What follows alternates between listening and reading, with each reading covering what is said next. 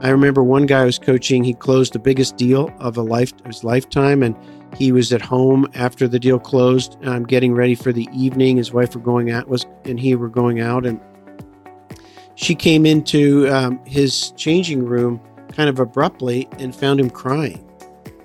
And she said, "Honey, what is up? Like, you've got tears in your eyes."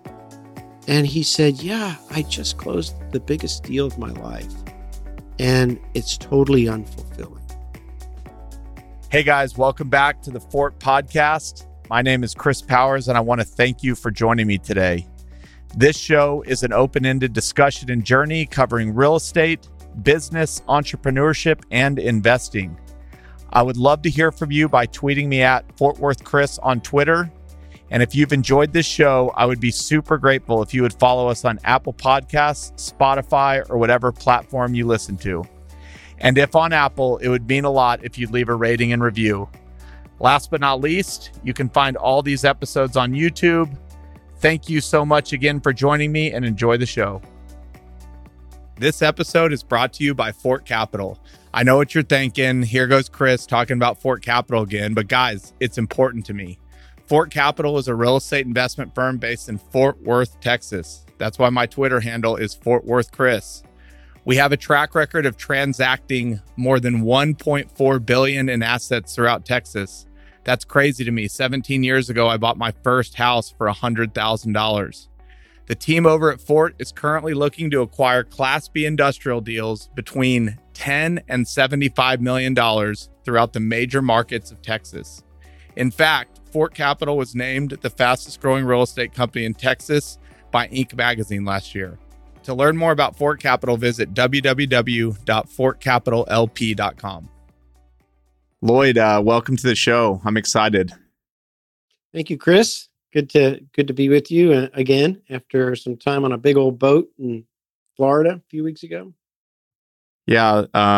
For those listening who've probably listened to the Pete Chambers episode, I met Lloyd through Pete several years ago, and we've stayed in contact and recently got to spend time in Miami. But so much of what I've learned from Pete learned from Lloyd. And so today is extra special for me.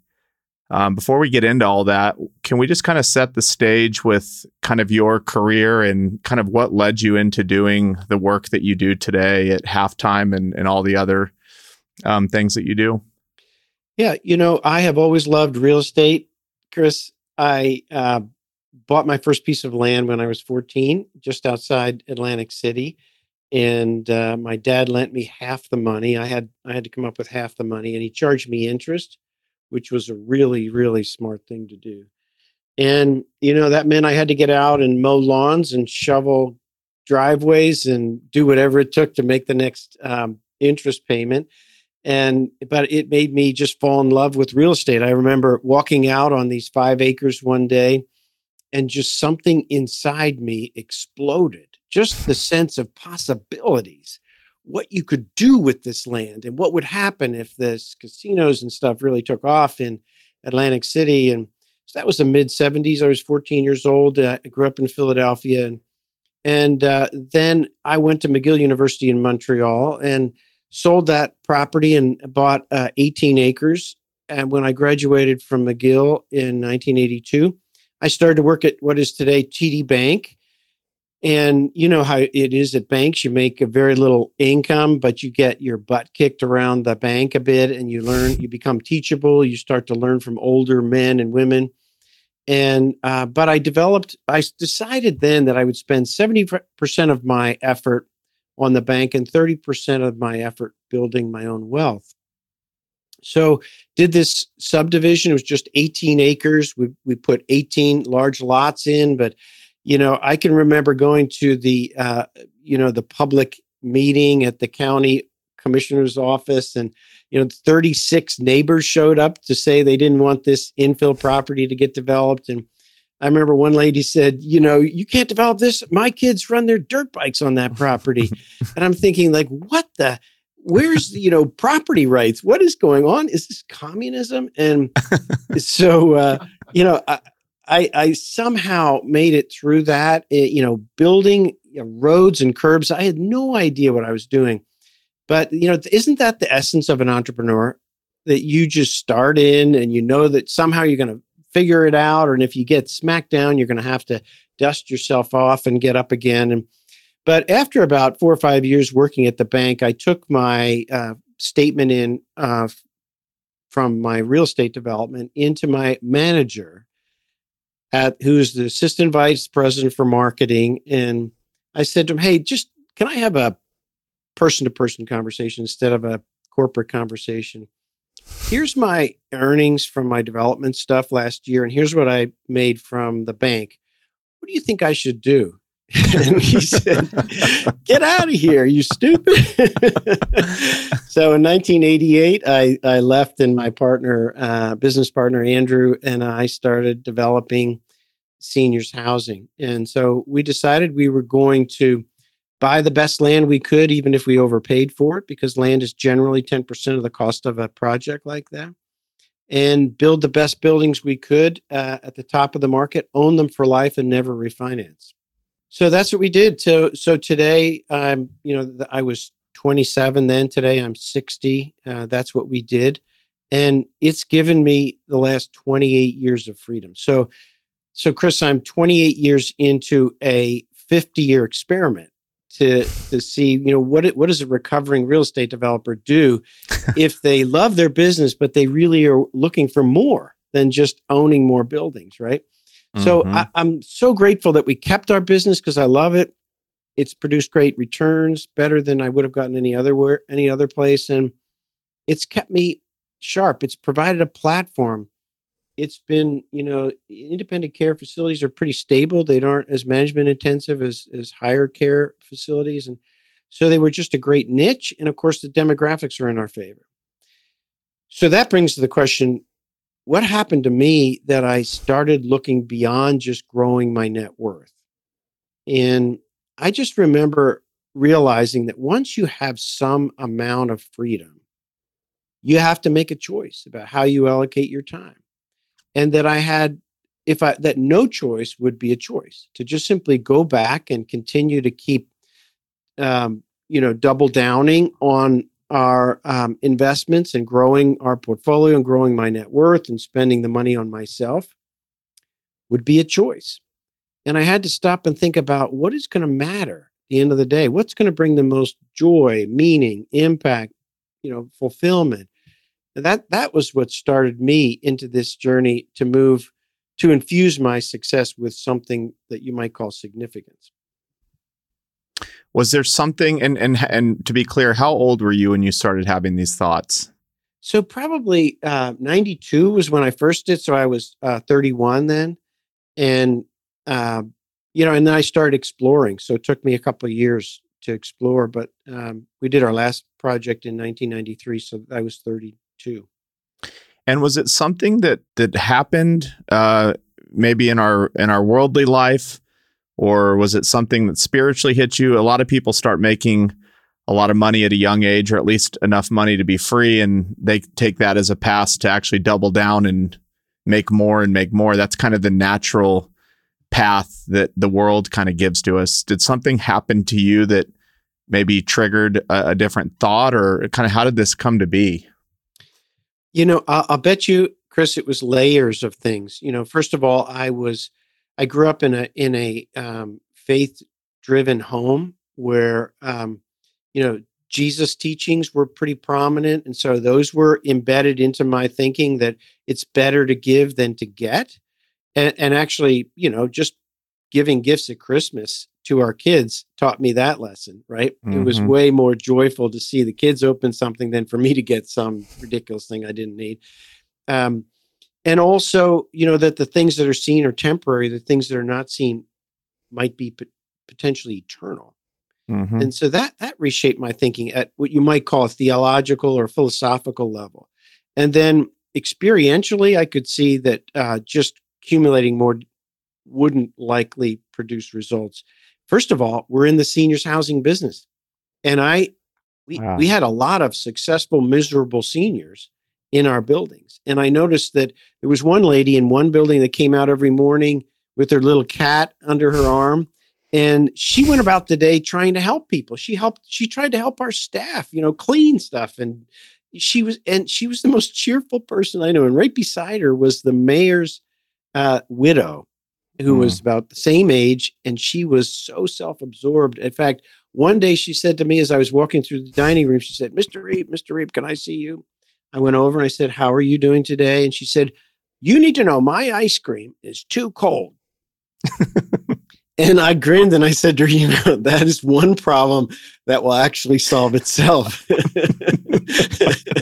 And I thought to myself, I don't want to be that person, right? And then I had the privilege of selling this guy, Patrick Kelly, on moving into one of our buildings. And Patrick Kelly built the first indoor mall in Canada, the Eaton Center, downtown Toronto.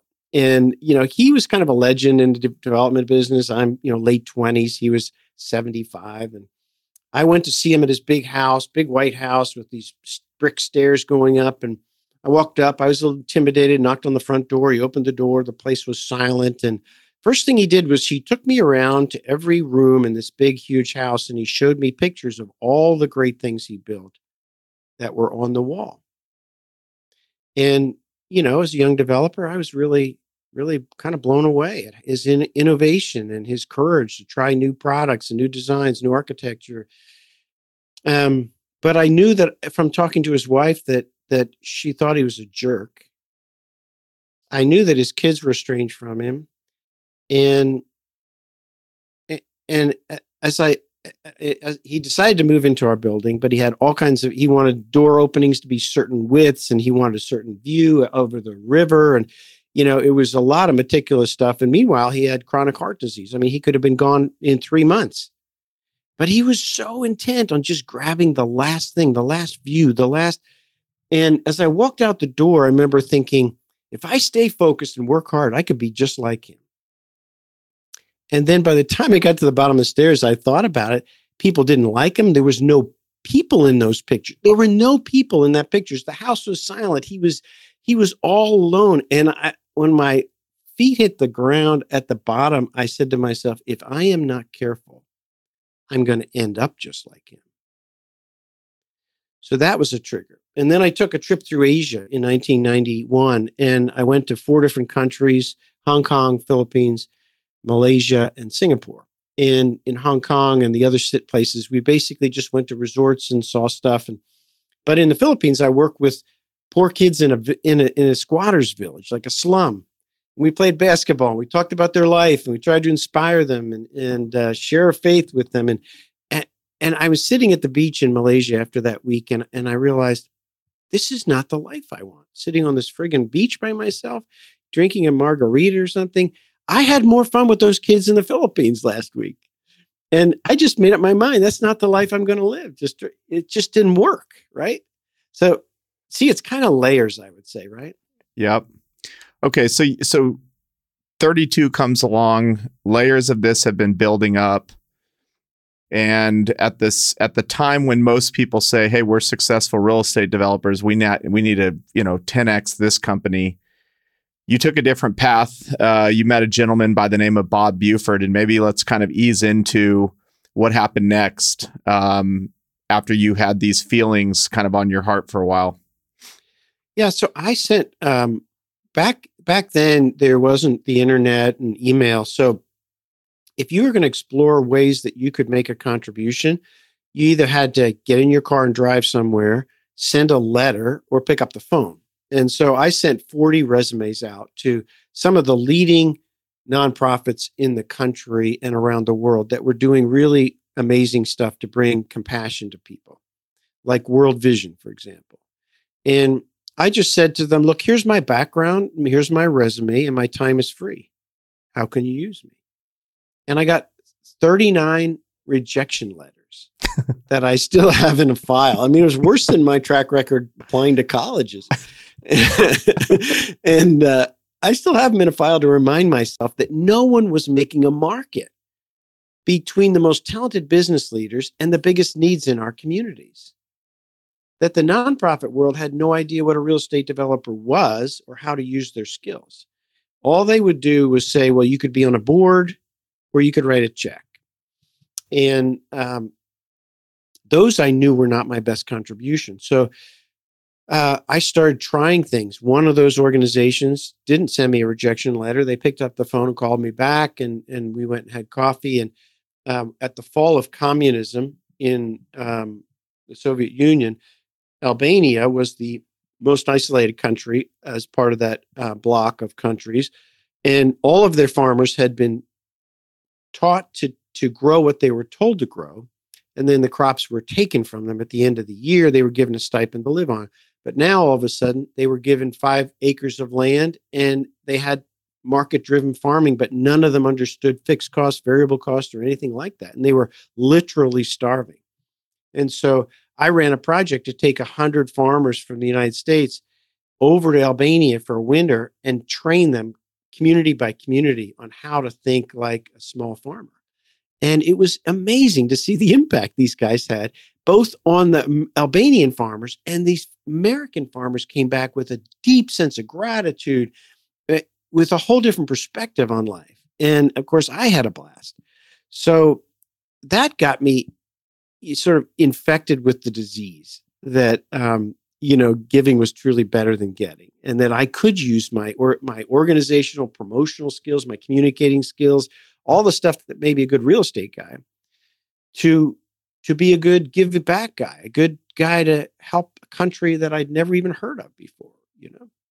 So you asked about Bob though, so sorry about that.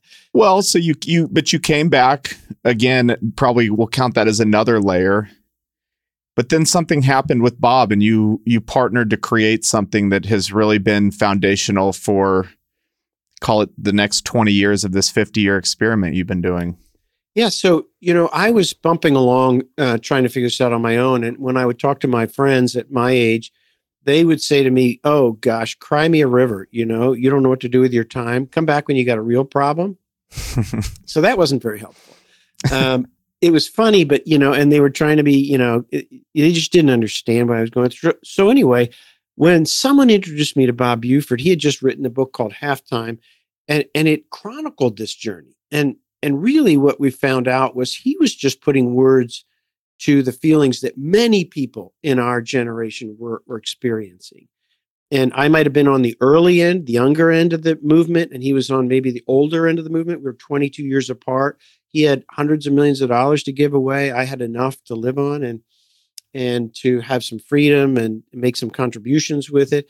So we kind of bracketed this idea that your life could be about more than just success. It could be success with significance. And so he said to me, "Why don't you come do a talk?" So our first talk, I think, was a YPO event in 1997 or 1998. And we were overwhelmed with the response. And so we realized that there was an opportunity here that really uniquely fit both of us. And so I stopped all the other things I was doing. And together we just hunkered down to build what would be a university for the second half. And one of the things that happened then, Chris, was we got some trickle down wisdom from Peter Drucker. Bob Buford was at the time being mentored by Drucker, who was in his 80s, and maybe we tracked with him until he passed away at 95. So Drucker would meet with Bob every quarter or every 6 months in his home in San Clemente, California. And Bob had the wisdom to record all their conversations and have them transcribed. And so I got to listen in on this wisdom trickling down from an 80-year-old to a 60-year-old down to a 35-year-old. And one of the things that Peter Drucker said to Bob was that people today have 2 lives, life 1 and life 2. And they're over-prepared for life 1 and under-prepared for life 2. And that there's no university for the second half of life. And then he went on to write an article for Harvard Business Review out of what we were working on called Managing Oneself. You can look it up online. It's a powerful article worth reading even today, even though it was written in 1999. And the basic idea was we've been trained to manage our business, our team, maybe even to manage parts of our household, although for many of us, we left our spouse to that role. But now with the freedom and longevity we have, we're going to need to learn how to manage our life. And because we're knowledge workers, we can make a contribution deep into life. Whereas before, when most of us were manual workers, the average life expectancy was 47 or 48 just 100 years ago in America.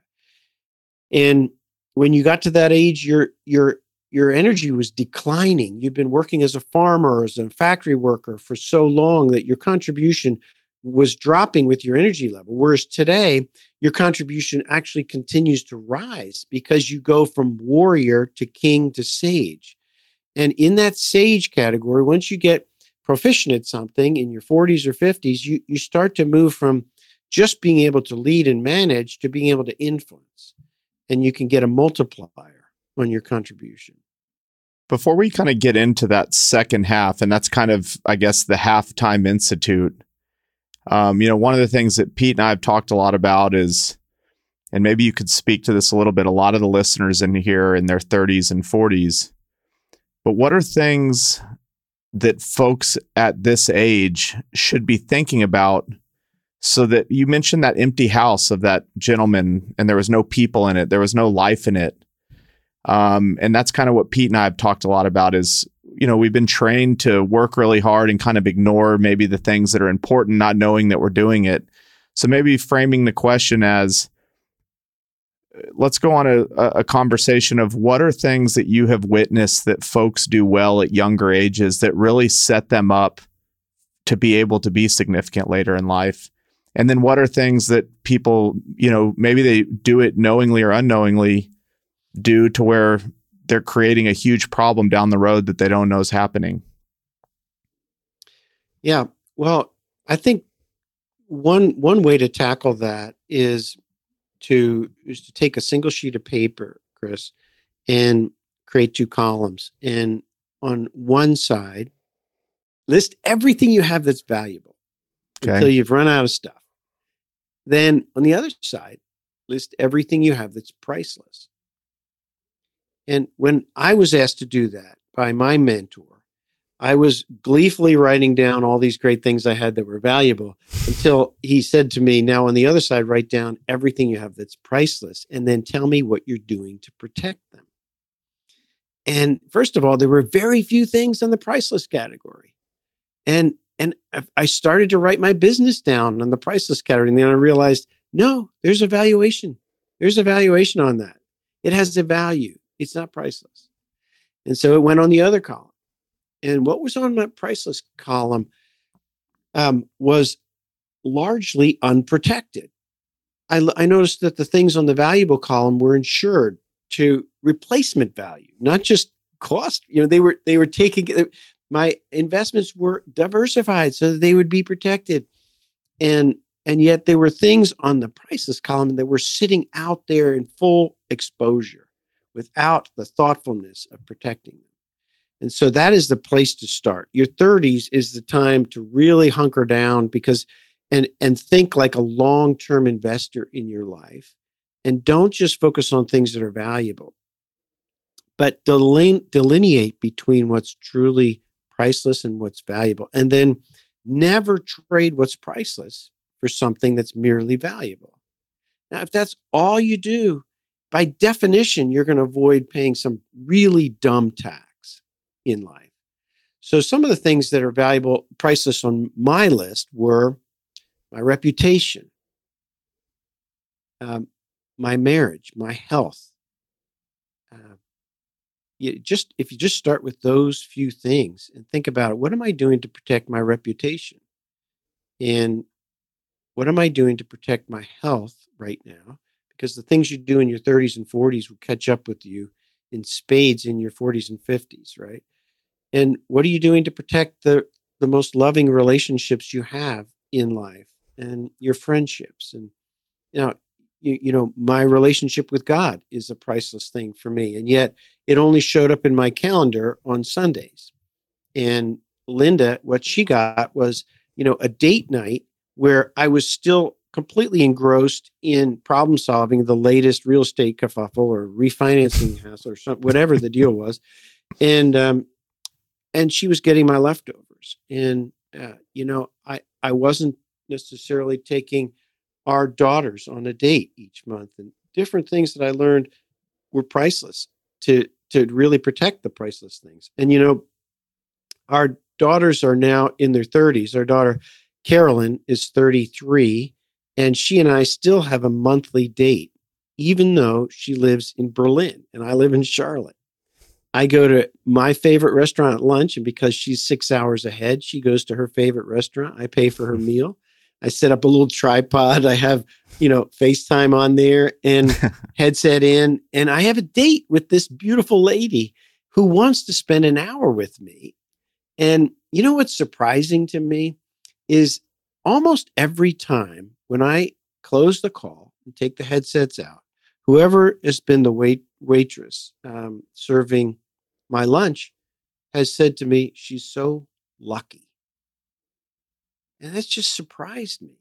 But it's kind of empirical evidence of what happens when you invest in the priceless things. It has a high return on life.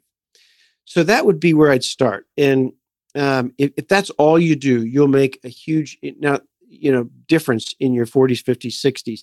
One other thing, Chris, and that is to get past the idea that you have to first make money and then make a difference.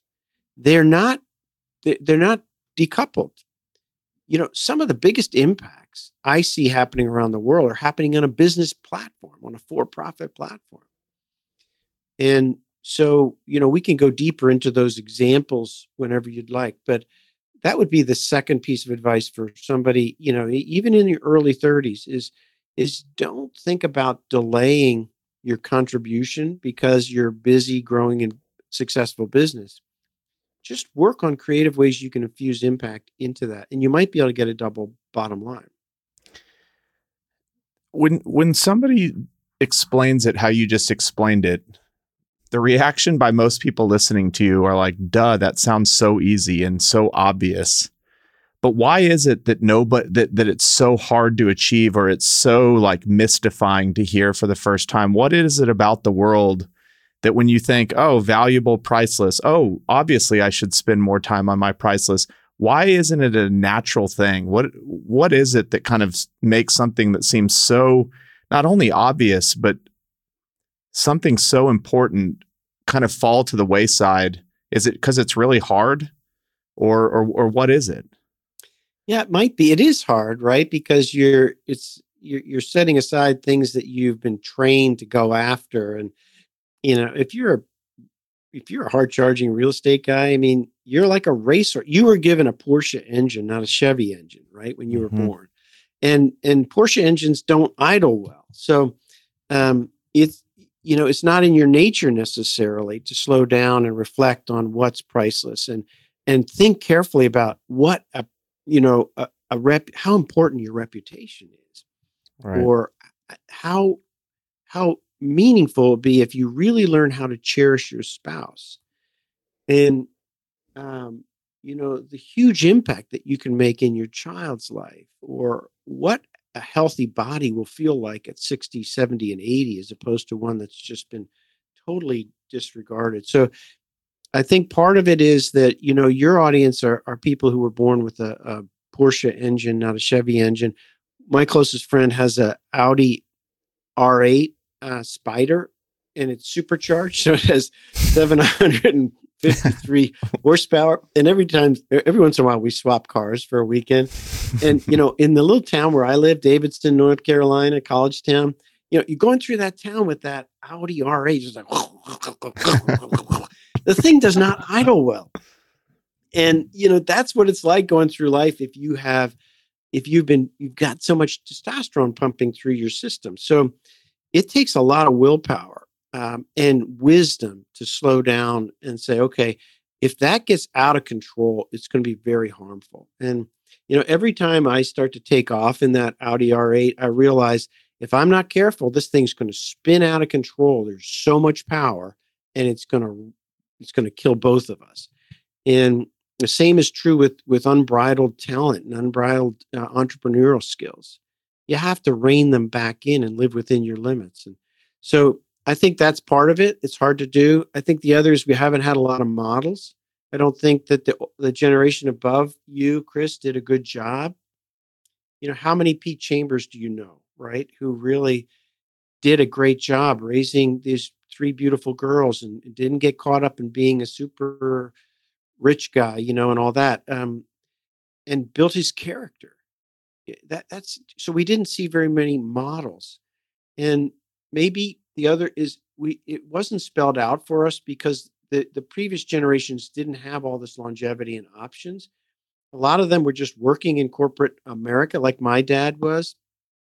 My dad ran a valuation consulting firm, and took the train from Philadelphia into New York every morning and took the train back. When he got back, he just did family life, and it was just very bifurcated. That was it. Now we've got so much flexibility. So it's a whole new day for someone that's following your podcast, that's in their 30s and has a lot of talent. There's so much more they can do and so much more influence they can garner. That is why I am so excited about what you're doing, is you're paving the way for a whole nother generation of world leaders that could really do it differently. I remember when we first started talking about this 5-6 years ago, and I'm a visual learner and I'm also really stubborn and like to think I'm always right. And I remember thinking, man, I'm going to work so hard for all these decades and I'm going to prove the whole world that I'm going to build the tallest mountain. And he showed me this graph. I think you created it, or maybe it was created at halftime. I think it was like something along the lines of a rocket ship. And it was kind of a man's or a woman's journey in their mind of, I'm building this business, I'm making lots of money, and life will just go up and up and up until the day I die. And what happened in that graph was about midway through, we'll call it that second half, everything started to slump and crash and burn. Can you describe kind of that model and how that happens? And then I want to get into the work that you're actually doing with people that are in the second half of their life. And I think we've already touched on it a little. But what happens when it starts to all fall apart? Yeah, so we call that the sigmoid curve. And it's a classic. You can look it up online. It's used for product life cycles. It's used in engineering. Actually, your horsepower in your car probably has a sigmoid curve where you get above a certain RPM and the horsepower actually drops off. And so there are many things in nature where when you push too long and too hard, you get diminishing returns. And it turns out that just by observation, when you follow your first half dream too long and too hard, it turns over on itself. And it does so for different reasons for different people, but it almost always does. For some people, it's because the thrill of the deal just goes away. They never expected it. I remember one guy I was coaching, he closed the biggest deal of his lifetime, and he was at home after the deal closed, getting ready for the evening. His wife and he were going out, and she came into his changing room kind of abruptly and found him crying. And she said, "Honey, what is up? Like, you've got tears in your eyes."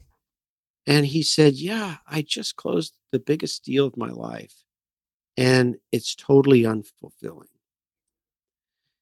Sometimes it's because the last kid goes off to college, or the first kid goes off to college, and all of a sudden you realize, "Oh my gosh, I missed all those wonderful opportunities when I was either not present, or when I was present, I was psychologically gone, just busy working on some problem or some opportunity."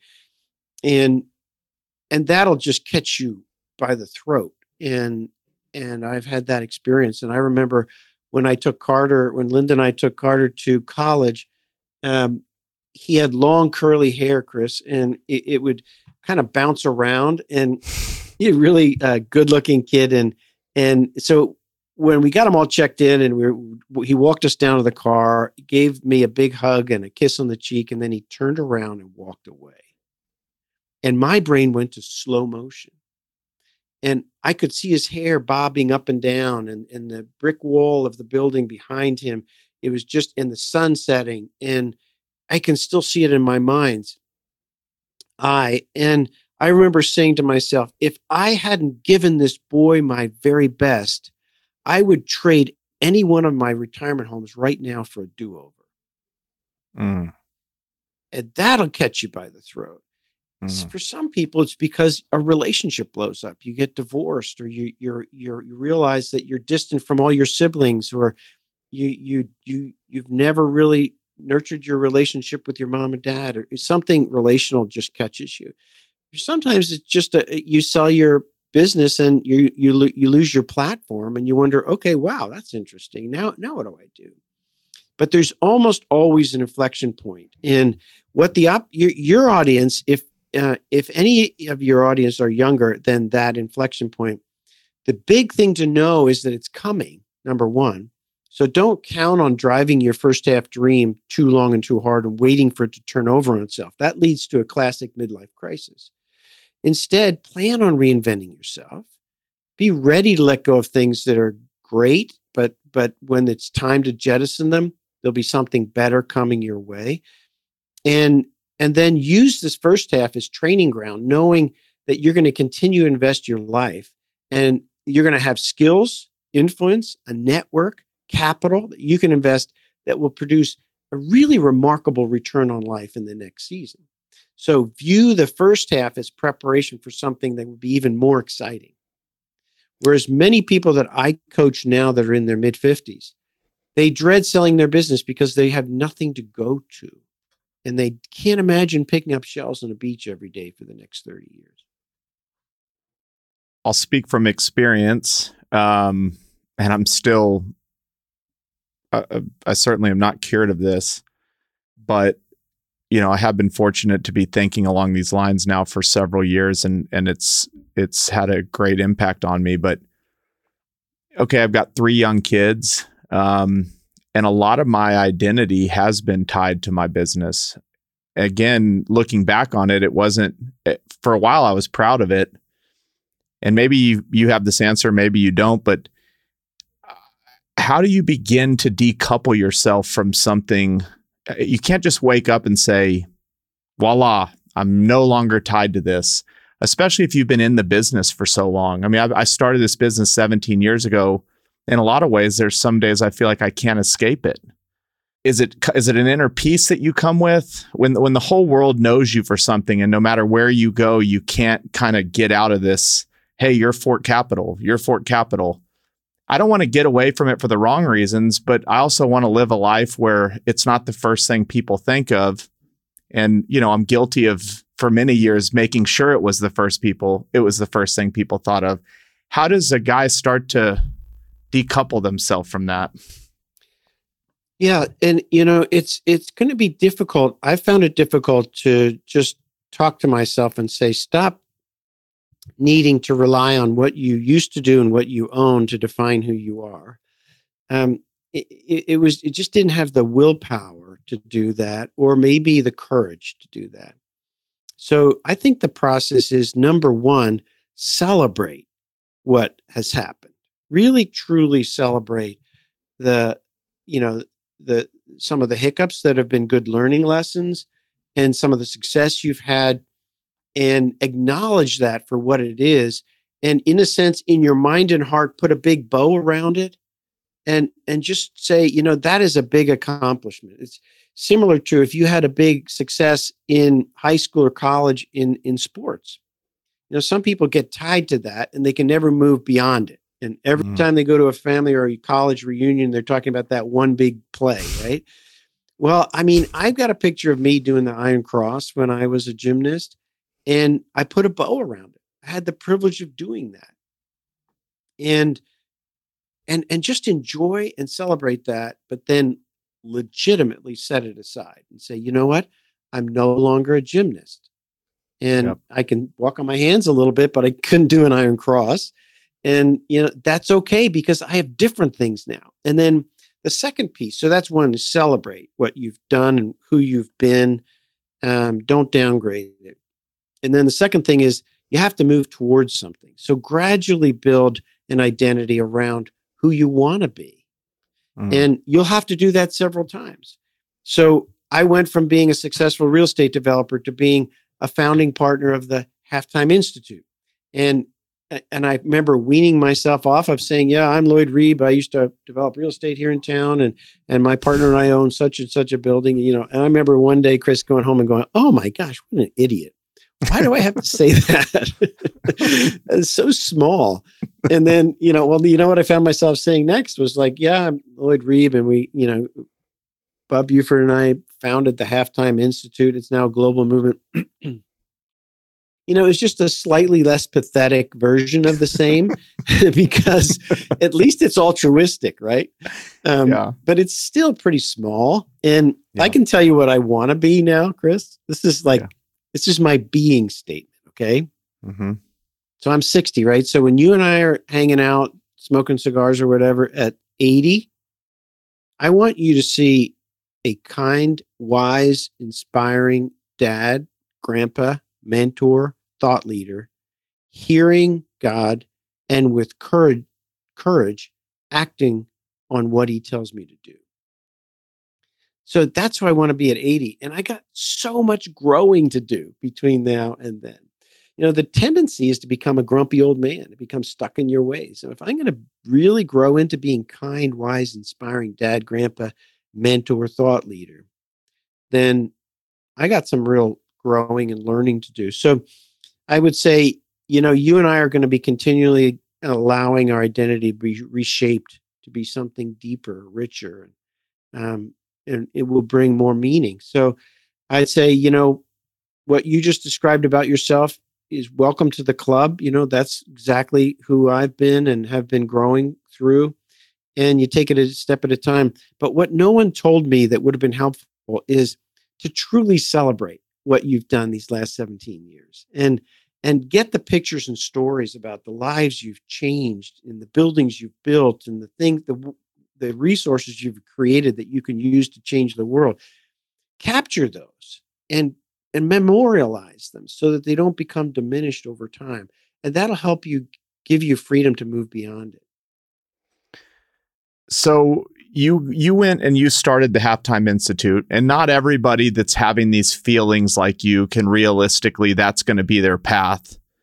And you just kind of made a statement, and we're about to get to the Halftime Institute, but you said something like we can go deeper on how folks that might be having this feeling but don't have the luxury of going and starting a Halftime Institute or leaving a position to go kind of into a new career. But you said there might be things that you can do within your own business or thoughts that you can bring to the table to where you don't have to make a radical shift, but you can shift kind of within what you know. What are some practices or success stories or things that you've seen that if somebody's listening to this and they have a business and again, can't go start Halftime Institute, but want to do things in their business, what are things they can go do? Yeah. So here's since these are, we're interacting with a tribe of real estate guys, right, Chris? So here's some real estate stories. So Micah Latcher is a young, very talented real estate developer from Nashville. He has a farm in Franklin. His offices are in Nashville, and he builds malls, retail, but wants to make a difference in the poor section of Nashville. So what he's been doing is simply alongside his main development channels, he has been buying churches in East Nashville and turning them into boutique hotels that are self-run. So you enter code at the front door, there's no staff there. And so he's getting the play on the capital appreciation, but all the profits from them are used in that part of town to partner with 4 different organizations that he has vetted that are really making a difference in people's lives. One is a mobile shower ministry that if you're a homeless person, you may not be able to walk all the way across town to where you could get a shower, but they have this big old van that's set up perfectly to be able to have a shower you and I wouldn't mind using. And you go in and you get a shower for free and you get some new clothes to put on and you go back to your life, but it's a part of helping you potentially move up out of that. So if you stay in one of Micah's hotels in East, Nashville, you're just a few blocks from the Gulch where all the cool, bars and everything are. But you by staying there, you're paying for 10 nights for a person to live in a homeless shelter or 30 showers or 100 meals, I think, something like that. And he's done 4 of these. And then the second thing he does is every year, because he's got such a great, robust development team that can do all the approvals that are needed in the city, he knows all the players, um, the design work, etc. He finds one nonprofit in town that has a real estate problem, and they fix it. They do all the design, strategy, they pay for it, they fix it as a team. And his team is thoroughly engaged. They feel like we are building stuff that's not only making money, but it's making a difference. Now, do you think he has a better chance at keeping talented people when every day they wake up and they realize this young guy is not just about growing his own wealth? Here he is paying for people to have showers, for goodness sakes. And then what do you think his kids are learning as they watch him, as he takes them to downtown and shows them, here's where these people get a shower. Here's where these people get free food from us, from our family. Now, is that a better life than just building more and more stuff for me and buy another fancy car or a third house or what the heck? You know, now Micah Latcher is still kicking butt as a real estate developer, but he's just figured out ways to leverage what he has in some very creative ways. It takes creativity. And then, so another friend of mine, and these are all guys I've coached, so I know their story well. Tim Sidema owns Crosland Southeast, which is a real estate developer in Charlotte, North Carolina. Big developer, planned urban developments, and has credibility with people in town. But he found out that it was very difficult for a child to break the cycle of poverty if they grew up in West Charlotte. And he'd said to me, I'll just read what he said to me. He said, what really captured my heart is that research shows that 90% of a child's brain is developed by age 5. Research also shows that by providing quality early education translates into long-term education and ultimately economic success. And so we began to build affordable housing in the Freedom Drive corridor of Charlotte. We discovered an area was considered to be a child care desert. In other words, there was no child care for a 4 or 5 star early education for children 0 to 3, which puts the entire community at a significant disadvantage when it comes to the future potential of these children. So he used his development skills. He rounded up some of his investors, and together they bought and built what's today called the Tuck Hub. And it's a perfect little example of how he could leverage his abilities to make a 100x impact. It's a win-win-win. And so what he said to me is that here's why it's a win-win. First of all, we've preserved a historic building and brightened up the community. Secondly, we partnered with the trusted community and business leaders to help one lady that already runs a great childcare training center expand. And we've added 15 jobs. And then we responded to the educational crisis in a way that gives the community access to the critical care they need. We pushed forward our larger agenda of equipping the next generation of neighborhood kids with a strong education. And then, best of all, I included my friends, and it has changed their families. So how do you argue with that? Yeah. You can't. All right. Let's describe what the Halftime Institute does. And then I want to get a little deeper into the forums that you run. And then we'll talk about the case studies and what kind of comes out of all that. So what was Halftime Institute originally set out to do? And then let's kind of go from there.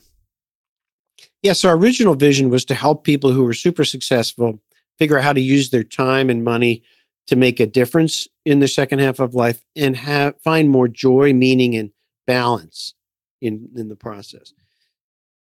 And that's what we've done. We've gotten good at it.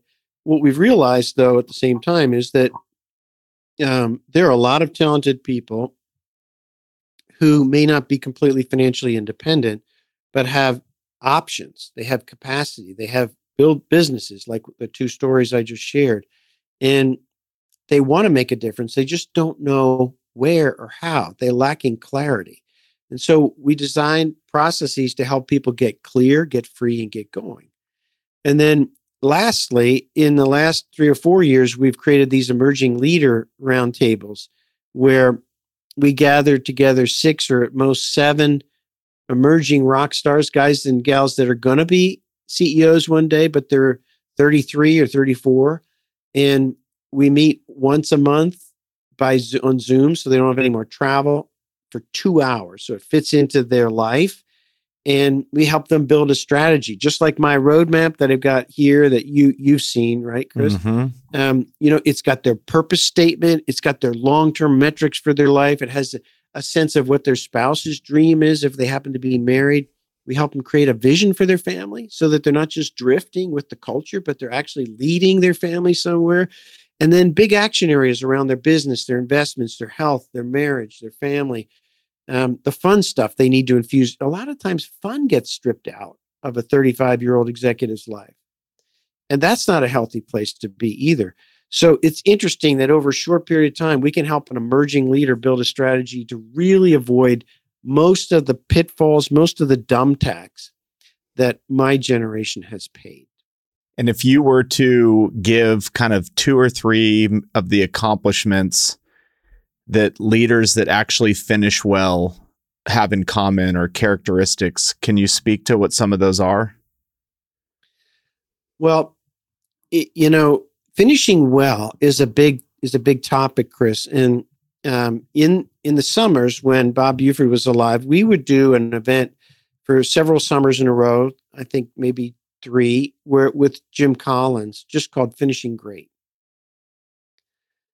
He was interested in it because many of the level 5 leaders he studied in Good to Great and Built to Last didn't finish well when they left corporate America. We were interested in finishing well because it's one thing to help someone have a renewal season in their 30s, 40s, or 50s. It's another thing to really help them do what's required so that they're thriving in their 70s or 80s. And one of the things that struck me was Peter Drucker wrote a letter to Bob Buford, and I have an excerpt of it here. I think he wrote that this was in November 20th, 1999. So Peter Drucker is known as the father of modern management theory, and he wrote about knowledge workers in the 50s before they existed, and he consulted to GE for 60 years. And at the end of his 90th birthday, Bob threw a party for him on his 90th birthday. And he wrote this letter to Bob that was typed in his little typewriter. This is maybe one of the smartest minds in the past century. And he said, this letter is of profound thanks for what you, Bob, have done for me in the third half of my life, which is kind of funny. Mm-hmm. The last 15 years or so, it is through you and your friendship that I have attained in my old age a new and significant sphere of inspiration, of hope, and of effectiveness. Inspiration, hope, and effectiveness. Now think about that. That's finishing well. And you know what he said in another letter to Bob was he felt like the last 11 years of his life were the most productive. So, when I think about finishing well, I think about joy. I think about having been able to use my life to make the biggest contribution on this planet. So I call that 100x return on life. I want to make sure that every unit of effort, every day I invest produces 100 units of blessing in other people's lives. And I hope that will compound. So finishing well for me is about being healthy as long as possible. So I've done all kinds of crazy things about health. I weigh the same amount. I've weighed the same amount for all my life. I weigh myself every day. I exercise, all the things about exercise. I have my gene sequence, so I know that I have the EPOE4 gene, which is the gene for late onset dementia. So I'm working on that, and balance and flexibility, and silence and solitude and breathing. And I take 3 silent solo days a year. Those are things that are contributing to hopefully finishing well. Now, I know I can't control that I won't have a stroke, but I know that I've had that cardio CTA scan, for example, which I would recommend to any executives. I know I've got no blockages in my heart, my artery system. If I really want to love my family well and extravagantly, then you're going to see in my calendar that I cherished Linda and that she felt cherished. And so for the last 11 years, I take one day a week that is the Linda Day. And I just make that a special day for her where the focus is her, and I leave my phone off for most of it. So my point in all that is everyone listening to our conversation, Chris, has to decide for themselves what finishing well means. Now, one way to get at that is to come up with a matched pair of people in your mind. Think of two people you know that were both successful at midlife. But one of those people is finishing life well now, and the other has been squandering their second half. What happens when you start looking for matched pairs like that? When you start looking for two people that you know, both successful, one finishing well, one squandering their second half, is it forces you to decide in your mind, in your heart, what does finishing well mean to me? What does squandering your second half mean to me? For some people, they may be happy to just retire and drift for the rest of their life, RVing around the country, looking for the ultimate soft yogurt, or picking up shells on the beach. And, to me, that's like a life sentence. So, that just doesn't interest me. But only, a person can decide for themselves what it would look like. Now, it will take a lot of intentionality to finish well because the odds of our culture are starkly pointed the other direction. I think, and I'm speaking for myself, but this comes up a lot in conversation. Like where I'm at right now is I have this deep feeling, and I tell people that I talk to regularly, I feel like there's a next chapter coming for me. The natural instinct is to say it's going to be another business, this time bigger than better than ever. But I'll do it differently this time. But then there's part of me that thinks, maybe it has nothing to do with business. And I think a lot of people share kind of that feeling of there has to be something more, but how do I know what it is? How do I find it? Is there best practices for understanding maybe like what that calling would be or what you're meant to do? Especially for entrepreneurs, that the pressure is always to kind of say, keep it in business, keep it in business. And maybe that is the answer, but what do you tell people that are like, I've got that feeling, I just can't figure out what it is? Well, the most common mistake is to work on the solution too quickly. And it's funny because none of your listeners, Chris, would do that in a business. You start in a business, okay, what business are we in? What's our mission? Who's our customer? What does our customer consider value? And then you build a strategy. You don't just start building real estate and then decide what business you're in. We decided independent care facilities because we wanted something that was low in management and very stable, not too sexy to produce cash flow, because the operative word for me was freedom. Well, that's coming from a metric. The metric was freedom. The strategy was real estate. The tactic was the tactical stuff. Down at the very bottom was independent care facilities. And the stupid mistake that we make naturally in midlife, or when we start thinking about what next chapter is we start working on, well, do I want to build condos? Do I want to build single family housing? Do I want to build office buildings? You can't tell until you know what the long-term metrics are. What do you want this business to produce? Now, let's take it back to your life. That's where you start. Long-term metrics. If my life turned out perfectly, how would I know? You can't build the next chapter until you get clear on where it's taking you. It's Drucker's question, to what end? Just write that down if you're listening. To what end? Now, I have 6 metrics in my life. So everything that I do, each choice I make, are influenced by the metrics and my purpose statement or my mission statement. These are the 2 tools that you'd use to start to shape the next chapter. Once you know for sure what you want long term, then you build your purpose statement. And your mission statement has your strengths embedded into it, what you care the most about, the difference you want to make on this planet. And then with those 2 in hand or in mind, you design your platform. You start designing your platform on paper.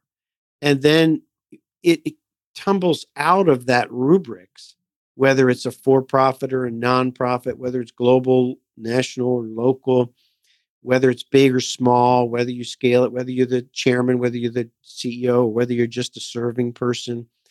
it stumbles out of that thinking. So the place to start, the very first place to start, if you sense there's a new chapter in life, is to make sure that you're clear on the long-term metrics.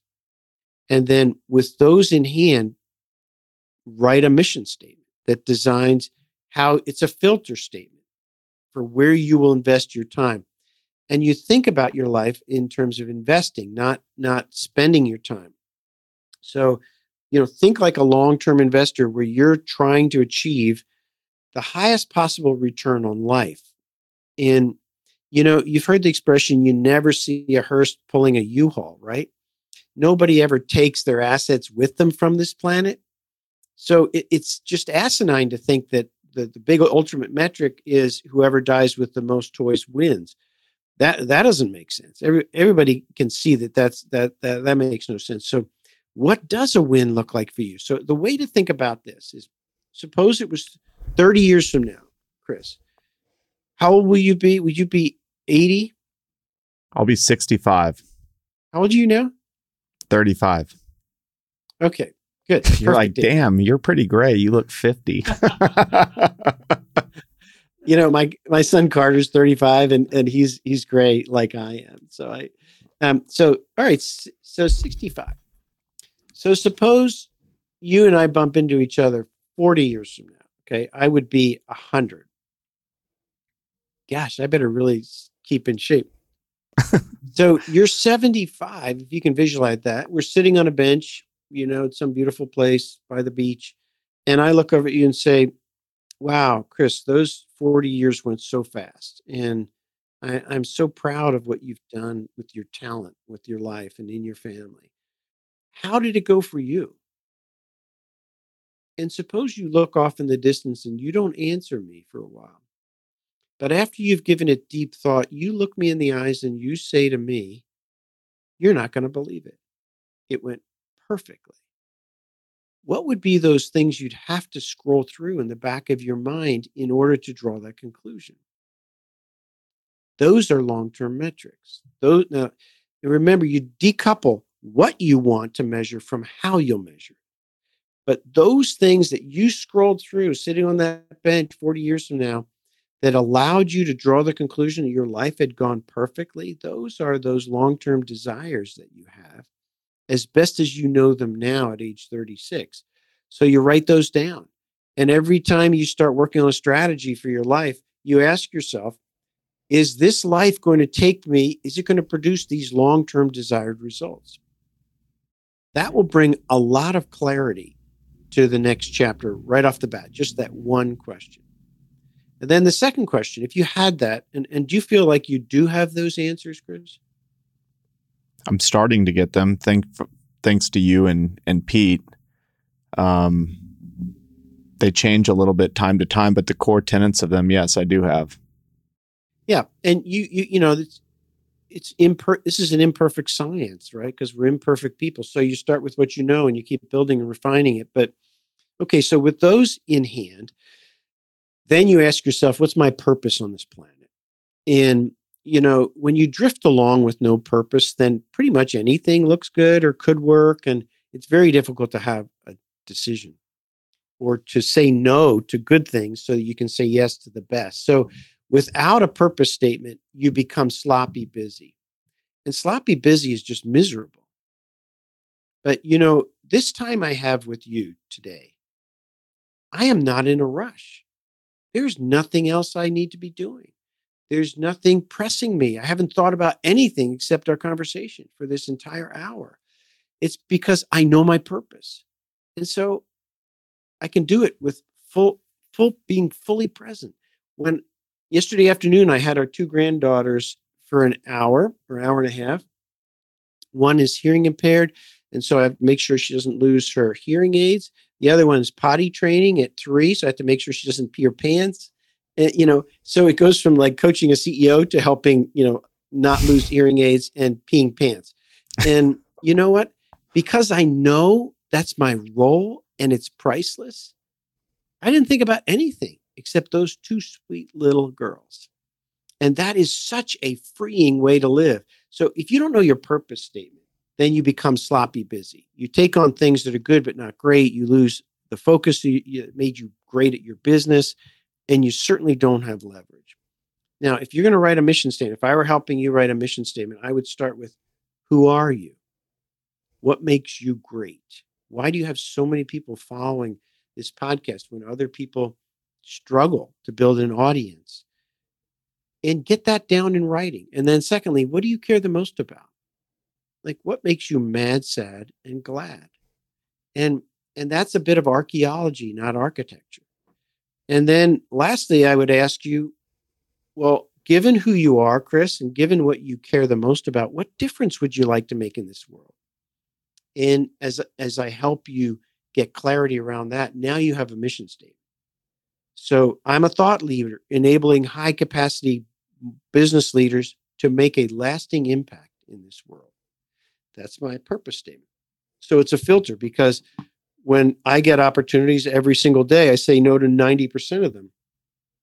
And I say, number one, is this a place where thought is forming? You don't need a thought leader if no thought is forming. But the people listening to your podcast are trying to think through their life. And so I can be a thought leader for them. That's my core contribution. Secondly, I only work with high capacity people, because when I work with middle managers, they go away frustrated and I just go crazy because Why? They can't see the possibilities. They're just so stuck. It just frustrates me. So I only work with high capacity leaders. And then I don't want to just help people live a slightly more fulfilling life. I want to see them change the world. I helped a guy 6 years ago in Singapore, and I remember him writing on a whiteboard that his dream was to bring sight to the blind. And I got to tell you, Chris, I thought to myself, seriously? Like, I was kind of skeptical. Well, I went back just the year before COVID started. I had lunch with him. He's super wealthy, very talented. He's in his 70s. He has organized and funded 25,000 cataract surgeries for seniors in China that would never otherwise see their grandbabies with clarity. And do you think I felt joyful flying home for 26 hours from this stupid flight to Singapore? I said to myself, if that's the only thing I did all year, that was worth it. Think about 25,000 people that can see their kids and grandkids because of one person. So when you get clear on your purpose and you say no to 90% of the things that come your way so you can say yes to the best things, you will see 100x return on your life. And you don't be sloppy busy because there's so much leverage. And is the answer to not being sloppy busy, as easy as it sounds, is once you've built that filter, having the courage to just start saying no to everything that doesn't fit that mission? Yeah. And like any other discipline, like flossing your teeth or, exercising, it takes, you build the muscle, right? Because things are tempting, you get tempted by stuff that strokes your ego, or, just there's a certain sense that if your calendar's full and crammed, that you're an important person.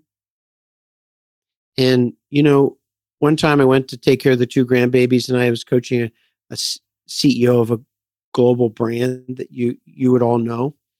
And I said to him, okay, I've got to run. I've got a commitment. And I hung up and got out of the car, and there were two little girls on the porch, just, Grandpa. And you have to train your heart and mind to know that one of those is valuable, the other's priceless. And to not get sucked into the ego part of coaching someone who's running a global brand. So that's a training. This is about training our heart, right? And the good thing is it makes us more humble, more loving. At the end of the day, that guy's not going to be visiting me in a nursing home, but those two little girls probably will.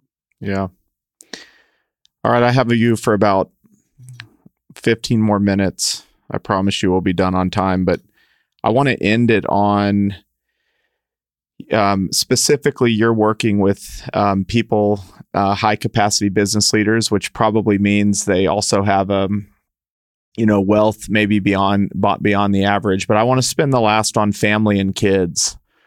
you've gotten to see a lot of really successful people have very successful families, and you've probably gotten to see really successful people unknowingly not have great families. What are the things that create great families? I mean, you've mentioned a Linda Day, which is a day with your wife. But what are the characteristics of folks that are able to maintain both a high capacity business life or life, but also win at home? And then what are characteristics of why that goes awry? Yeah, well, you build a great family. It doesn't happen naturally. You don't stumble into a great family. So building a great family requires two things: leadership and intentionality. So it takes a little bit of rigor, but a little bit of leadership and intentionality goes a very long way in a family. So it doesn't matter if your kids are 3 or 33, you can start to infuse that into your family. And so, but it's not CEO leadership, it's servant leadership. Chief serving officer in our home. You know, two of our kids dropped by today because the highway was backed up and they didn't want to sit in traffic. So they just came here and worked in the backyard. They're both, one works for a national law firm and the other one is running a nonprofit for seniors here in town. They stopped in, they opened my study door and smiled and said, "Hi, Dad," and told me what they're doing. And they went and worked on the patio. And, it was just natural for me to get up, go offer them a cappuccino. I brought some snacks out to them. Eventually I brought them some lunch, and I didn't even think about it. That has been cultivated over 40 years of marriage. Linda and my 40th wedding anniversary is May 15th, so in just a few days. So the first thing is to know that if you want a great family, it will take leadership and intentionality. So you need to have a plan. I remember hearing Warren Buffett say that he knows a lot of people who were great investors and had a terrible family and were miserable, but he doesn't know anybody who was a mediocre investor and has a great family that's disappointed. Mm. And coming from Warren Buffett, that has some real chutzpah. So the first thing is, again, just like running your business, you got to have a vision for your family. What's your vision for your family? Write it down and talk about it with your spouse. And if the kids are even 11 or 12 years old or 10 years old, start to include them in that vision. If your kids are in their 20s or 30s, you're going to have a little more savvy on how you build a common vision for your family. One way that I help families do it is I will get the whole family together, if that's 30 people or 10 or whatever, and I'll say to them, suppose this was just your family. You could design it any way you wanted. What would be the 3 characteristics you would want in your family to make it the best family? Just for you. Forget about everybody else. It's just your family. And I give them 3 Post-it notes, and they write those 3 characteristics, and they come and put them up on the wall or in the window or wherever we're working. And then we group them. And lo and behold, the family starts to see 5 or 6 core values that they want to shape their family. And it's coming out of the whole family. And then I'll say to them, okay, come up with your phone, take a picture of the Post-it notes. And now I want you to go away by yourself and take 15 minutes and turn those words into a vision statement for what you would like your family to be like 20 or 30 years from now. So you have to start with a family vision. Our family vision is a loving family, growing together spiritually, emotionally, having fun together, using our gifts to serve others. So as a result, if you looked at our calendar, if you looked at our interaction, you should see overwhelming evidence of all those characteristics. In fact, you do. We just spent 8 days together, the entire family. We flew 2 from Berlin here at Kiowa Island, and there was no conflict. It was a lot of diverse thinking and fun interaction. And we actually had a bike accident that was sad, but brought the whole family together. The 2 little girls were so compassionate to Johan when he fell, when the bikes collided and he fell off his bike. And, our family is just close knit. And we'll be together 2 weeks at the end of the year in Berlin and skiing in the south of Germany and Switzerland. And it's the product of having a vision for many years. And then underneath that are the core values that you want to guide your family. Now, pace of the leader, pace of the pack. And that is my job is to cherish Linda. Women generally want to be cherished and men want to be respected. That's a generalization, but it's most commonly true from my experience. And so Linda really wants to know, do you cherish me? And so often we're tempted to provide a lifestyle when in fact what they want is intimacy. And so I had to learn what it meant to be intimate with Linda and to learn how to cherish her. And so in 1998, I set my top 5-year goal, Chris, to learn how to communicate more intimately with Linda. And I think I told you this, that it took me 90 days to share that with her. That's how courageous I am. And then basically all I did was I stuck it on the coffee table and slid it across to her and said, hey, here's my goals for the next 5 years. And I got up and got a glass of wine. And I came back and she was crying. And because she knew I was serious. And then, 6 months into that, she said, Lloyd, watching you try to learn how to be intimate is like watching a really bad golfer. And I was like, now you hurt my one feeling. And but here we are these many years later. I know how to do that. So it's my job to learn how to lead in intimacy in the family. And then, every year I list everyone in my family on a single sheet of paper. And I ask myself a few questions. Number one, what's their single biggest risk? Number two, what's their single biggest opportunity? And number three, what am I going to do to help them? Now, I don't always get that right. Imagine if I'm only 70% accurate. How helpful that would still be. And then that goes into my plan. So I know, as best I know, what each person in my family's biggest risk is, biggest opportunity, and the most meaningful thing I could do to help them. It goes in my plan. Then it goes on my calendar. So that's why Linda days are on my calendar. That's why monthly dates with Carolyn are in my calendar every month. So you impose the priceless things in your life into your calendar so they don't get displaced by other stuff that's just, more urgent. Is that helpful? That's super helpful. And maybe we'll bring it home on, especially with the kids, especially from a young age. Are you sharing this with them? Like, I think when I think of folks my age or even folks that are much further along, everybody wants to have that dream family. And a lot of it is raising great kids, which can be tough. Is part of it sharing that vision and like, again, what are the characteristics, especially families that have a lot of resources? They kind of have the money to take the easy road, if you know what I mean. So you've seen a lot of successful examples. Like, can you go a little deeper on maybe the kids, things that you did with the kids or you've seen people do with kids growing up that give a better odds of a successful outcome for not only them, but for the family? Yeah. So the temptation in our cultures, and it's not just America, but it's true in, Asia, wealthy parts of Asia, and certainly Europe,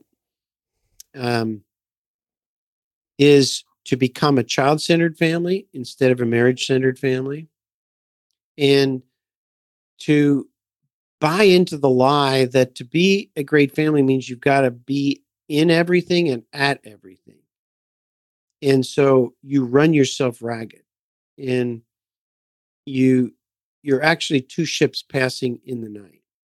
And what you're doing is creating kids that have all these sort of experiences, but not the deep rooted connectedness, not just the time to be in the backyard and play with bugs and dig in the garden and use their true creativity. Instead, the kids sitting in programs and run from one thing to the next by one parent or by Uber. Meanwhile, the other parent is in a hotel across the state at some kind of a, soccer club that's got to be the elite soccer club so you can get into Stanford.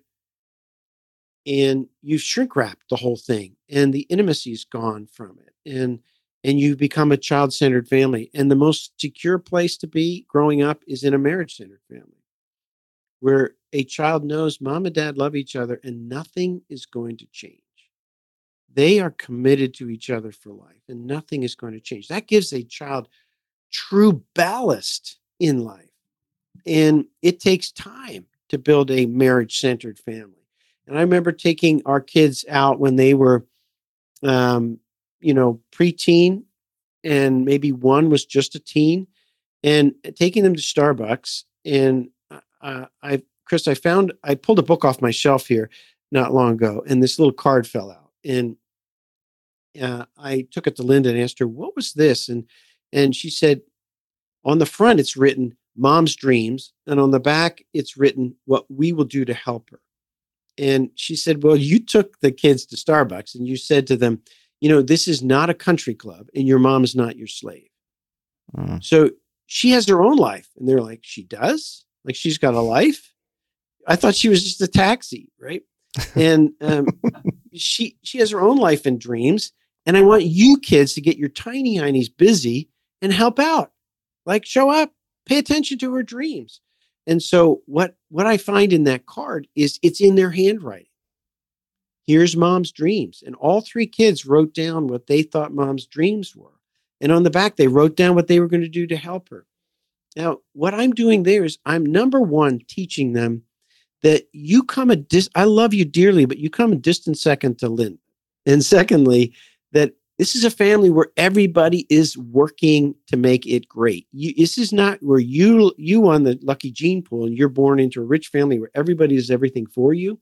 And you got dad's credit card until the day you graduate from college, and you graduate with no sense of the value of money, no way to manage money. Instead, we had our kids pay part of their college education. And I started in the 8th grade teaching them how to do that. And they all graduated debt-free. And every single one of them, Chris, came to me at the end of their college experience and thanked me.